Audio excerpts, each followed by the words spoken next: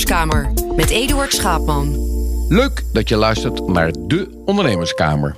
Ik ben zelf al tijden ondernemer en toen de nieuwe Tweede Kamerleden hun intrede op het Binnenhof deden, vroeg ik mij gelijk af hoe ondernemend onze nieuwe volksvertegenwoordigers zijn. Om erachter te komen welke partij de belangen van ondernemers het beste behartigt, ga ik daarom elke aflevering het gesprek aan met een Kamerlid dat economische zaken in zijn of haar portefeuille heeft. Een van zijn belangrijkste speerpunten in de Kamer is het bestrijden van racisme en discriminatie. Hij wil mensen die zich ongehoord voelen vertrouwen in de politiek geven. Als kind van Marokkaanse ouders kwam hij op 8-jarige leeftijd naar Nederland en na een lange loopbaan buiten de politiek sloot hij zich in 2016 aan bij DENK. In 2017 werd hij gekozen tot Kamerlid en inmiddels is hij na het nodige partijgerommel opgeklommen tot fractievoorzitter van die partij. Farid Azarkan. Welkom Farid, fijn dat je hier wil zijn om te praten over economische zaken, ondernemerschap. Maar ik start eigenlijk elke aflevering met een vaste vragenlijst, waardoor we een beeld krijgen als luisteraars, en ik zelf ook, over wie is deze man, van welke partij en hoe scoort hij op het vlak van ondernemers.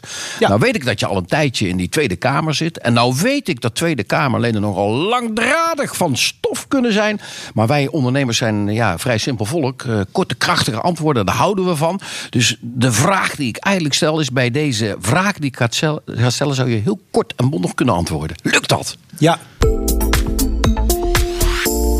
Ben je ooit ondernemer geweest? Sterker nog, ik ben nog steeds ondernemer. Heb je wel eens iemand moeten ontslaan?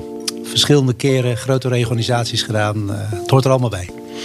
Ondernemers nemen risico. Ja. Wat is het grootste risico wat jij in je werkend bestaan hebt genomen? Ik ben in 1999 ben ik overgestapt van een vaste baan in een wat onzeker avontuur. Ik werd Komen we dadelijk op compagnon en vennoot. Wanneer was dat? Dat was in? 1999. 1999, komen we dadelijk op terug. Wat is het grootste verschil tussen een ondernemer en een politicus? Nou ja, ondernemers voelen eigenlijk direct wat het betekent om keuzes te maken. En politici doen dat vaak voor anderen. Als je zelf ondernemer bent geweest of bent, snap je dan als Kamerlid beter wat er leeft onder deze groep mensen? Ja, eens zeker, of oneens? Zeker, 100%. Hoe ondernemend vind je jezelf op een schaal van 1 tot 10? Nou, een 9. Ja, ik zeg dat niet snel, want ik vind het anderen mogen beoordelen. Maar ik vind mezelf behoorlijk ondernemer. Hoe goed vind je dat je als Kamerlid de belangen van de ondernemers vertegenwoordigt? Ook op een schaal van 1 tot 10? 7,5, 8. Ja. Oké. Nou, dan hebben we hiermee een kort ondernemerspaspoort samengesteld. We komen natuurlijk toch nog wel op terug. Ik wilde even terugkomen op het grootste risico wat je ooit hebt genomen. Je zei, dat heb ik toen genomen. Wat was dat grootste risico? Ja, ik was 29. Ik kreeg in een leuk gesprek met in de tijd Pieter Angenent, algemeen directeur van ABC Managementgroep, vastgoed, bouwmanagement, facility management, de mogelijkheid om het mee te doen. En toen ben ik ingestapt als, ik geloof dat ik een half jaar trainee ben geweest. En toen werd ik mede vennoot en directeur van een van de BV's. En als je dat doet op je 30ste en je hebt dan ook de verantwoordelijkheid samen met 3 collega's voor 100 man consultancy op hoog niveau, projectontwikkeling, management consultant, alles wat erbij hoort. Dat vond ik een behoorlijk groot risico. Maar ik heb ook wel eens zeg maar een paar ton eigen vermogen geïnvesteerd. Dat ik dacht van het is een onzeker avontuur, gaat het iets opleveren? Ja. Goed. Jij bent op jonge leeftijd, kwam je eigenlijk uit jouw prachtige geboorteland Marokko naar Nederland. Ja. Je bent hierna, als ik alles goed heb gezien, zeer succesvol professionele loopbaan gehad. Kan niet anders stellen. Ook bijzonder veel studies gedaan. Dat heeft je gebracht tot wat je nu bent. Fractievoorzitter van DENK. Denk je dat je die drive ook hebt gehad vanwege je migratieachtergrond? Ja, zeker. Dat hangt er absoluut mee samen. Kijk, voor mijn vader, maar ik denk ook voor heel veel mensen die ook een groot avontuur aangaan naar een land wat ze niet kennen, een taal die ze niet spreken, een omgeving die ze niet kennen. Ga even terug, want voor jouw vader was het ook een grote stap. Ja, absoluut. Ja, nee, ik denk dat het voor mijn vader een 100 keer grotere stap was dan het ooit voor mij is geweest. Hij spreekt de taal niet. Komt in een omgeving die hij niet kent. Moet in een bedrijf werken waar hij niet precies van weet hoe dat werkt. Dus eigenlijk ook geen tijd om echt aan te passen. Je moet er staan. De verantwoordelijkheid voor een gezin. Soms ook nog veel meer dan dat gezin. Het is een heel groot avontuur. En het hangt er wel mee samen. Is dat ik ook ingeprent heb gekregen. Zorg dat je succesvol bent. Je hebt maar één keuze. En dat is dat je de dingen doet die voor jou ook iets opleveren. Dat je iets bijdraagt, dat je succesvol bent, dat je ook geld verdient. Zodat je ook jezelf, maar ook je gezin te eten kunt geven. Dat is heel, heel belangrijk, ja. En dan hoor ik jou zo spreken met een ongelofelijke spirit. Eigenlijk denk ik, er is iets misgegaan. Hij had gewoon echt een super ondernemer moeten worden. Nou, kijk, ik ben altijd ondernemer geweest, sowieso in hoe ik gewerkt heb. En of ik nou in de ambtenarij zat, of dat ik echt ondernemer was, wat ik ook gedaan heb. Of dat ik in loondienst zat. Ik ben altijd ondernemer geweest. En dat heeft me ook altijd gedreven. Maar dat wil niet zeggen dat je dat altijd voor risicorekening van jezelf hoeft te doen. Dat is ook interessant en dat doen de meeste mensen vaak iets later. Maar als ik al vertel, ik heb natuurlijk vanaf 1999, 2000 een eigen management holding. En daar zit natuurlijk ook een hoop risico in. En ik heb verschillende keren heb ik ondernomen. Ik heb op dit moment nog 2 ondernemingen. Dus ja, ik onderneem. Maar ik vind dat ondernemerschap zit ook in de oplossingen die je bedenkt. Hoe goed die zijn voor bijvoorbeeld ondernemers in de politiek. Welke creatieve voorstellen kun je doen. Zodat dat goed is voor ons land. Goed voor de werkgelegenheid. Goed voor de ondernemers. En dat is altijd mijn drijf geweest. Dus eigenlijk zou het devies voor migranten moeten zijn: ga ondernemen. Heel veel mensen met een migrantenafkomst die kunnen niet anders dan ondernemen. Omdat ze soms ook iets minder kansen krijgen. Dat geldt niet voor iedereen. Maar je ziet dat mensen echt heel vaak gaan ondernemen. Het is natuurlijk ook bekende voorbeelden. Toen ik begon met werken na de Hoge Hotelschool. Ik ben op een gegeven moment naar Londen vertrokken. Kwam ik bij Trust House Ford. Nou, dat was een Italiaanse migrant. En die heeft op een gegeven moment 25 hotels. Een heel enorm bolwerk van ondernemingen opgericht. Dat is natuurlijk ook heel knap. Dus je ziet op een gegeven moment dat ondernemers soms met het avontuur wat ze hebben, omdat ze uit een ander land komen, soms ook de beperkingen kennen en daardoor gedwongen ondernemer worden. Ja. Is dat ze heel succesvol kunnen zijn. En daar is natuurlijk hele prachtige voorbeelden van. Dat heb ik met Ierse ondernemers in Amerika. En zo zijn er natuurlijk talloze voorbeelden van mensen die als migrant ergens komen en op een gegeven moment een sprong wagen en heel succesvol worden. Denk wordt natuurlijk gezien als een partij die zijn pijlen met name op mensen met een migratieachtergrond en thema's als discriminatie en racisme richt. Voor welke zaken kan nu de gemiddelde ondernemer die geen migratieachtergrond heeft bij jullie terecht? En zo wordt het gezien. Ik zeg niet dat jullie zo zijn, maar zo wordt het wel gezien. Dus mijn vraag is eigenlijk: de gemiddelde ondernemer in Nederland, hoe kan die nou zonder migratieachtergrond, hoe kan die dan bij jullie terecht? Nou, kijk, op het moment dat wij het over onderwerpen hebben bij economische zaken en klimaat, dan spreken wij natuurlijk voor alle ondernemingen. Dus als het gaat om de hoogte van de dividendbelasting, als het gaat om het EZK-steunpakket wat bedacht is voor ondernemers, dan denken wij na voor alle ondernemers die eronder vallen. Voor de familiebedrijven heel specifiek. Mijn collega Eusturk had daar ook echt speciale aandacht voor. Wij vinden dat de MKB veel te veel belasting betaalt. Dus die zouden veel eerder dan de grote bedrijven een belastingverlaging moeten krijgen. Ook meer steun als het gaat om loonbelasting. Het is natuurlijk best duur om mensen in dienst te houden. Dat is bijna niet meer te doen. En dat zal er toch op een andere manier moeten kunnen. Aan de andere kant zien wij ook wel dat de doorgeschoten flex en de onzekerheid bij heel veel mensen ook leidt tot ongelijkheid. En dat heeft natuurlijk ook later een stuk uitgebreid onderzocht met een enorm rapport.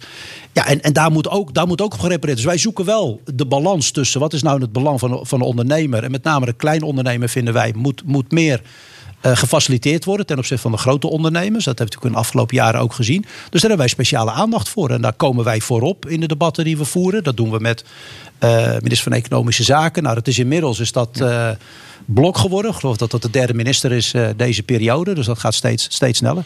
Maar ook met sociale zaken. Ondernemers hebben natuurlijk heel veel te maken met sociale zaken. Als het gaat om de premies, de belastingen, et cetera.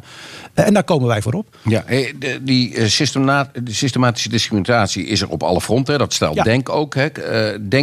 Zien jullie nu ook dit duidelijk in de ondernemerssector? Zie je ook dat daar gediscrimineerd wordt? Ja, kijk, er wordt veel onderscheid gemaakt. En dat zien we natuurlijk op de arbeidsmarkt. Dat zien we als iemand met een niet-Nederlandse achternaam, niet origineel Nederlandse achternaam een baan wil hebben, dan heeft hij gewoon veel minder kans. Even specifiek op het ondernemerschap. Hè? Baan kan ik nog begrijpen. Maar je kunt natuurlijk, volgens mij als ondernemer kun jij gewoon een bedrijf oprichten. En je kunt naar de Kamer van Koophandel en dan maakt het niet uit hoe je heet. Maar, maar dan ben je er nog niet. Want een van de belangrijkste dingen is het krijgen van een bankrekeningnummer. En daar gaat het soms al mis. Ja? Ja, daar worden op dit moment, dat is overigens een thema waar ik nu heel erg aan het induiken ben. Wat gebeurt er dan? Help ons even op weg. Dat zal ik je uitleggen. Op het moment dat iemand, laat ik zeggen, met een niet-Nederlands originele achternaam een bankrekening aanvraagt, dan wordt die getoetst. Banken hebben een aantal wetten en regelgeving uit te voeren in opdracht van de overheid. Bijvoorbeeld wet financiering terrorisme. Ja. Of wet tegengaan van fraude, BIBOP-procedures, et cetera. Nou maak ik regelmatig mee dat ondernemers zeggen van joh, wat hier gebeurt is ongelooflijk. Ik moet alles laten zien. Dus dat is niet omdat, kijk, als je als BIBOP geregistreerd staat, kan ik het begrijpen. Maar jij zegt ook puur op achternaam wordt er gezegd van sorry, je krijgt een rekening. Nee, er wordt geselecteerd. En dan moet je veel meer onderbouwen. Dat betekent dat je veel langer erover doet om zo'n rekening geopend te krijgen. Maar dat op een gegeven moment... Omdat je geen Jan Jans heet. Omdat je geen Jan Jans heet. Dat betekent dat bijvoorbeeld banken ook soms de relatie gaan opzeggen. Ik heb dus het voorbeeld van een ondernemer die een tijd geleden, een week of 6 geleden, had hij een kort geding aangespannen tegen een grootbank. En die bank die vroeg echt verregaande informatie op, omdat die kennelijk dat... Maar wat vragen zij dan extra? Ik bedoel, ik weet, ik heb een Kamer van Koophandel en mijn paspoort nodig en dan krijg ik een rekening. Nou, dan vragen ze, stel jij bent een zorgondernemer, dan vragen ze bijvoorbeeld patiëntinformatie van jouw patiënten. En daarvan zegt die ondernemer, hou eens op zeg. En daarvan heeft de rechter ook gezegd, daar maken wij gehakt van. Dat gaat u helemaal niets aan. Ja, maar wij fungeren als een soort poortwachter tussen u en de... Nee, maar dat is helemaal niet uw rol. Uw rol is het zorgen dat ik kan betalen. Het betaalverkeer moet goed gaan, maar het is niet uw rol. Maar dat betekent dat banken, en dan kom je wel op een lastig stuk, Eduard. Kijk, banken hebben die taak gekregen van de overheid. Dat is een overheid, de wetten... Maar ze zijn toch geen poortwachter? Dat is toch niet zo dat zijn ze wel, want ze moeten dus namens de overheid dus toezicht houden. Bijvoorbeeld dat er geen zwart geld in het circuit komt, maar ook dat er geen met dat geld dat er terrorisme wordt gefinancierd. Nou is het zo dat er zijn natuurlijk best wel... kijk, Jansen is geen gemiddeld terrorist. Vaak heeft hij wat andere achternaam. En als je dan zo geregistreerd staat, dan krijg je ineens een uitgebreide controle. Kijk, we hebben natuurlijk gezien... Dus dat is een soort automatische piloot die dan bij een bank begint van dit is een naam die ik niet kan uitspreken. Dus dan ga ik maar meer onderzoeken? Of? Zo'n naam wordt er uitgespuugd in de risicoanalyse. En vervolgens word je binnenste buiten gekeerd. En je hebt geen idee waarom. We hebben natuurlijk ook gezien met die toeslagenaffaires dat heel veel mensen met een migrantenafkomst, en die zijn daar dupe van geworden. Ik ken heel veel Turkse Nederlanders. Als je nou weet dat in Amsterdam, bijvoorbeeld in Zuidoost, 35% van de mensen die slachtoffer zijn van die toeslagenmisdaad van de Belastingdienst, die zitten in Zuidoost. In Nieuw-West zit zo'n 17%. Maar in traditionele, laat ik zeggen, witte wijken zitten er heel weinig. Ja. Dus daar wordt geprofileerd. En dat komt omdat nationaliteit en afkomst wordt meegewogen als een risicocriterium. Dat telt dus zwaar. Ja. En vervolgens, dat versterkt zichzelf. Dan zien ze, wacht eens even, we hebben er uit die wijk nog veel meer. Dus dan gaan we dat nog zwaarder laten tellen. Dat versterkt zichzelf. En vervolgens selecteer je alleen maar een bepaalde groep. Maar ik ken veel ondernemers die zeggen van, ik moet zo hard werken. Is dat niet iets wat helemaal in de genen zit van de overheid? Je noemde het al even, toeslagaffaire. Maar we hebben natuurlijk nu ook te maken met coronacrisis. En welke ondernemers helpen wel en welke helpen we niet. En het maatwerk ontbreekt totaal. Nee, maar dat is een andere discussie. Kijk, maar dat is toch ook... Ik bedoel, de toeslagaffaire was toch ook uiteindelijk... Het is heel moeilijk om maatwerk te leveren. Omdat ik heb echt... De toeslagenaffaire ben ik echt al bijna 5 jaar mee bezig. Dat was het eerste dossier wat ik beetpakte. Toeslagenaffaire heeft te maken met dat... En dat heb ik een paar weken geleden nog eens in de Kamer gezegd. Naar aanleiding van het debat over het rapport.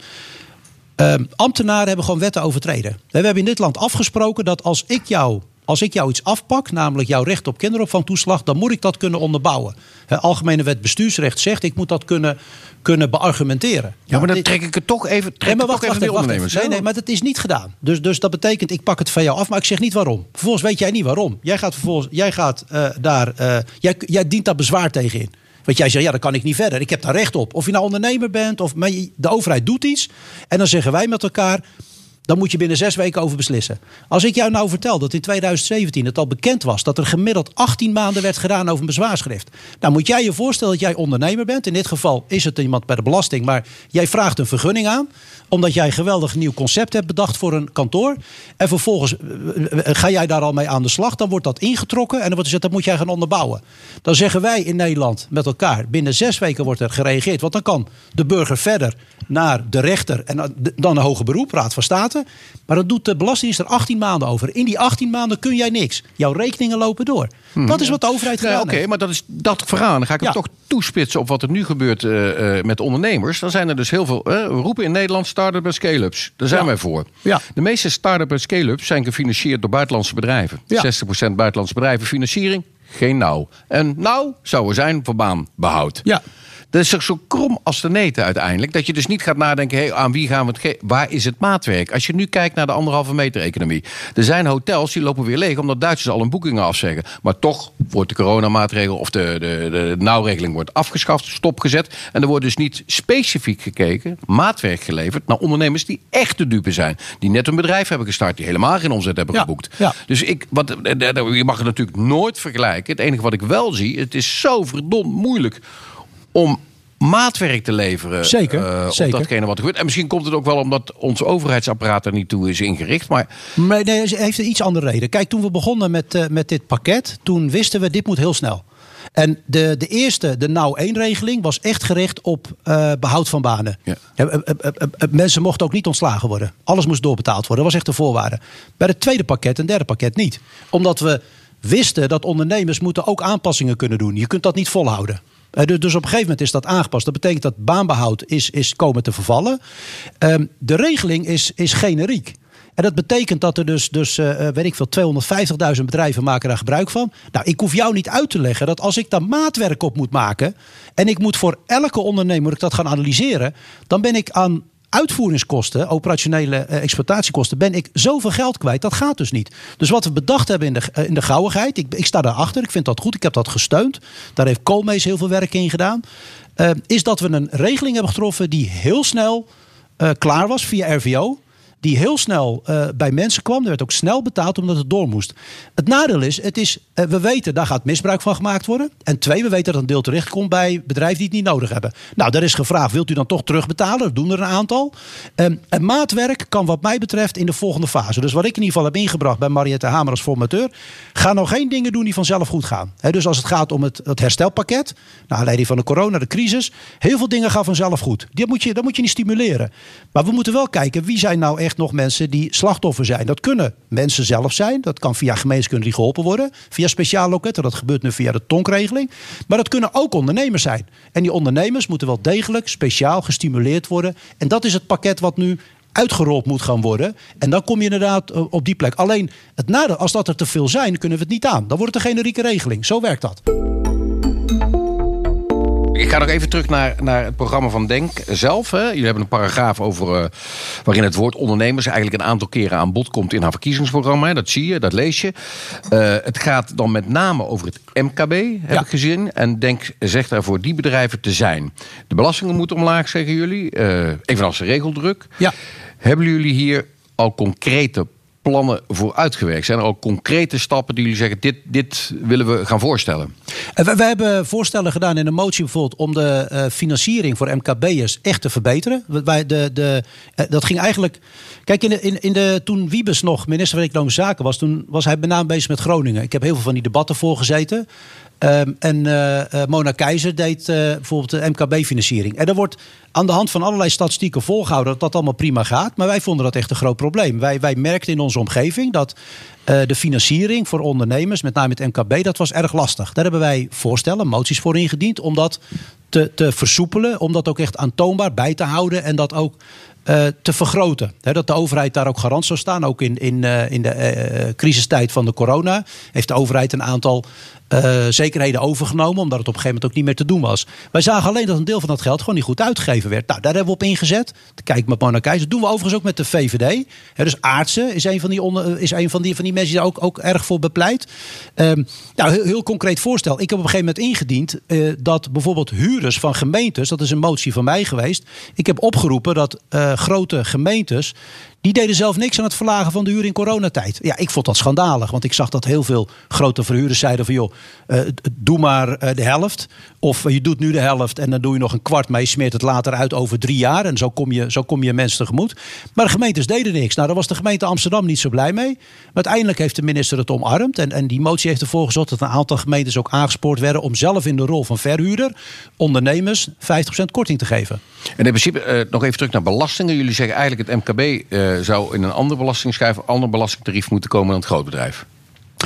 Ja, je kunt daar specifiek... Kijk, er zijn natuurlijk MKB-bedrijven... die gaan tot 250 medewerkers. Het zijn wel de meeste ondernemingen in Nederland. Hè. Dus het zijn ook... Met afstand zijn natuurlijk... We hebben niet zo heel veel multinationals. Nee, klopt. Er zijn heel veel mensen die denken dat Nederland draait om multinationals. Dat is niet zo. En we hebben natuurlijk ook wel eens die grote multinationals op bezoek gehad... en die vertelden van hoe belangrijk het is. En dat is natuurlijk ook zo. En voor ons is het en. Alleen wij zien wel dat multinationals... 25% van de omzet in Nederland komt van familiebedrijven. Ja, nou en dat is een heel mooi bedrag. Maar daar zit ook heel veel betrokkenheid. Daar zit ook heel veel innovatie bij, zonder dat we dat soms zien. En daar zitten ook de echte ondernemers die weten wat het betekent als ze keuzes maken, die ze meteen in de portemonnee voelen. En je hebt natuurlijk ook mensen die zijn manager, die zijn ergens leidinggevende. Die maken allemaal keuzes, maar daar voelen ze zelf niks van. En daarom vind ik de puurheid van de ondernemer. En daarom vind ik dat ondernemers in die zin ook het verdienen om minder belasting te betalen dan het grootbedrijf. Omdat het grootbedrijf ook veelal veel slimmere tax, consultants, fiscale regelingen heeft. Maar ook hele dure mensen. Baker McKinsey in huis heeft. En vervolgens via allerlei constructies zie je dat hun belastingdruk in de afgelopen 15 jaar enorm is afgenomen. Ja. En dat geldt niet voor familiebedrijven. Wat ga jij nu in de komende periode als Kamerlid met in de portefeuille Economische Zaken, los van alles wat corona is, specifiek doen voor die ondernemer? Nou, ik zet me al jaren in, samen met de collega's, voor de MKB met name, voor de familiebedrijven. Wij steunen dat. Wij willen ook dat. En wat is dan concreet wat je voor hun wil doen? Nou, is dat ik in debatten die wij hebben dat ook echt inbreng. Hè? Dus bijvoorbeeld de maakindustrie stimuleer. Wat kunnen we doen voor hele specifieke maakindustrie? Wat kunnen we doen als het gaat om... Is dat dan verlaging van belasting? Is dat investeringen? Is dat financieringen? Wat zijn dan de concrete voorstellen? Financiering, daar zijn we mee bezig. Verlaging van belastingen hebben we voorgesteld. Als het gaat om het verhogen van innovatie, maar dan wel innovatiegelden, maar wel specifiek voor de groep die het ook echt nodig heeft, die het aantoonbaar nodig heeft, niet zomaar weggooien. Dus wij kijken echt wat werkt, wat heeft een MKB-bedrijf nou echt nodig. En voor de rest zijn er natuurlijk allerlei stimuleringen die je via de overheid kunt geven. Wij hebben het ook over de snelheid van handelen. Wij merken dat bijvoorbeeld het afhandelen van vergunningen bij gemeentes, dat gaat lang niet altijd even goed. Dus loketten waarbij ondernemers heel snel terecht kunnen, waarbij er meegedacht wordt, waarbij er ook mee geïnvesteerd wordt vanuit de lokale overheid, vinden we ook heel belangrijk. Dus niet alleen maar behandelen als een vervelende aanvrager waar je dan weer wat voor moet doen, maar ga dan eens naast die ondernemer staan, vraag eens hoe het gaat. Wat kun je daar nou voor betekenen? Hoe kun je samen optrekken om een winkelstraat, maar ook een boulevard, een omgeving zo te ontwikkelen, dat je dat ook goed faciliteert. Hoe kun je hand in hand, ook in het onderwijs, als je kijkt, wat hebben nou ondernemers nodig als het om onderwijs gaat? Dus dat is de verbinding naar onderwijsportefeuille die ik samen met collega Van Baarle doe. Is wat hebben die nou precies nodig? Wij leiden soms ook mensen op voor banen die al lang verdwenen zijn. Sommige vaardigheden worden helemaal niet geleerd. Dus je moet ook heel goed kijken naar wat hebben MKB-bedrijven nodig om ervoor te zorgen dat ze ook niet alleen nu, maar over een paar jaar ook over het juiste personeel beschikken. Wat ga jij nu in die komende periode doen om die plannen die je hebt voor die bedrijven ook daadwerkelijk invulling te laten geven? Want niet elke partij in de Tweede Kamer volgt de lijn van denken. Dus hoe werkt dat in zo'n Tweede Kamer? Hoe krijg je dan toch genoeg zetels achter je om dingen door te krijgen? Is dat een lobby? Hoe doe je dat? Nou, dat begint op de eerste plaats met het hebben van goede argumenten en een goed verhaal. Vervolgens zoeken we voor het debat al contact met CDA, Mustafa Amhaus. Ik spreek vaak met artsen. Een aantal andere collega's vanuit ook de linkse partijen die mee willen optrekken. En dan kijken we wat haalbaar is. En dan kijken we bijvoorbeeld, hoe zorg je ervoor dat je met een voorstel komt wat omarmd wordt en wat meer dan de helft heeft. Soms stem ik het ook van tevoren af met een staatssecretaris, bijvoorbeeld van Financiën, als het gaat om Hans Vuilbrief, die doet de belastingen, maar ook met economische zaken. Dan stemmen we af, dat steunpakketten, dan checken we ook even, komen maar ook ondernemers. Je zorgt dus eigenlijk voordat je het inbrengt, toch dat je de haalbaarheid doet. Dat je haalbaarheid doet. Maar je kunt ook niet alles op het laatste moment laten aankomen. Dus je moet echt wel gevoel hebben hebben bij, joh, dat voorstel, gaat het nou een beetje halen of niet? Want dat heeft, kijk, zeker als het met ondernemers gaat, heeft het geen zin om voorstellen te doen waarvan je weet, ja, dat gaat het niet halen. Dat is zonde van je tijd. Dus je kijkt echt heel goed van, joh, waar gaat de collega's mee komen? En soms kun je elkaar ook steunen. En zeggen van, joh, maar als we het, bijvoorbeeld als we zo'n stimuleringsmaatregel, maar dan kunnen we dat, weet je, als dat geld dan op die manier ingezet wordt, dan gaat het nog veel meer opleveren. Hoe kunnen we dat dan op een slimme manier ombouwen? En wat vindt de staatssecretaris ervan? Soms laat ik er ook collega's, specialisten binnen de Tweede Kamer naar kijken. Juristen, maar ook financieel deskundigen die ook mee kunnen denken. Soms zijn het ambtenaren van Financiën die meedenken. Ja, zo probeer je een voorstel aan de ene kant aan de meerderheid te helpen, omdat je collega's hebt die hetzelfde idee hebben, maar soms zelf niet goed uitgewerkt. Of je sluit bij hun idee aan. En je zorgt er ook voor dat dat ergens gedekt wordt. Uiteindelijk moet het geld opleveren. Dat betekent wel dat je kunt investeren. En dan moet de staatssecretaris of de minister wel mee akkoord gaan. We zijn alweer aan het einde gekomen van ons gesprek. En dan komt natuurlijk altijd de eindevaluatie. Je gaf jezelf een 9 voor ondernemerschap. En een 7,5 voor datgene wat je voor ondernemers in de Tweede Kamer kunt doen. Als jij nu gaat naar een soort van eindcijfer, eindevaluatie. En dan is het met name de vraag, na al deze moeilijke vragen die we gesteld hebben, zijn die punten nog een beetje hetzelfde gebleven? Qua ondernemerschap 8,5, 9. Nog steeds. Wat kunnen wij doen voor ondernemers? Wat ik niet gezegd heb is, ik heb natuurlijk ook soms een iets neutrale opstelling. Omdat ik ben voorzitter van Economische Zaken en Klimaat. Dus ik bewaak ook een beetje de orde. En moet er zorgen dat alles een beetje loopt. En af en toe ben ik delegatieleider als we dan ergens op bezoek gaan. Dus die rol heb ik ook nog. Nou, in dat licht zou ik zeggen, die 7,5 die staat wel. Maar ben ik florisant. Hey, Farid, ontzettend bedankt voor dit hele leuke gesprek. Kun jij nou geen genoeg krijgen van deze podcast en ben je benieuwd hoe andere partijen het op hebben met de ondernemers van ons land? Luister dan ook alle andere afleveringen van de Ondernemerskamer en vergeet je vooral niet te abonneren in de BNR-app of je favoriete podcast-app.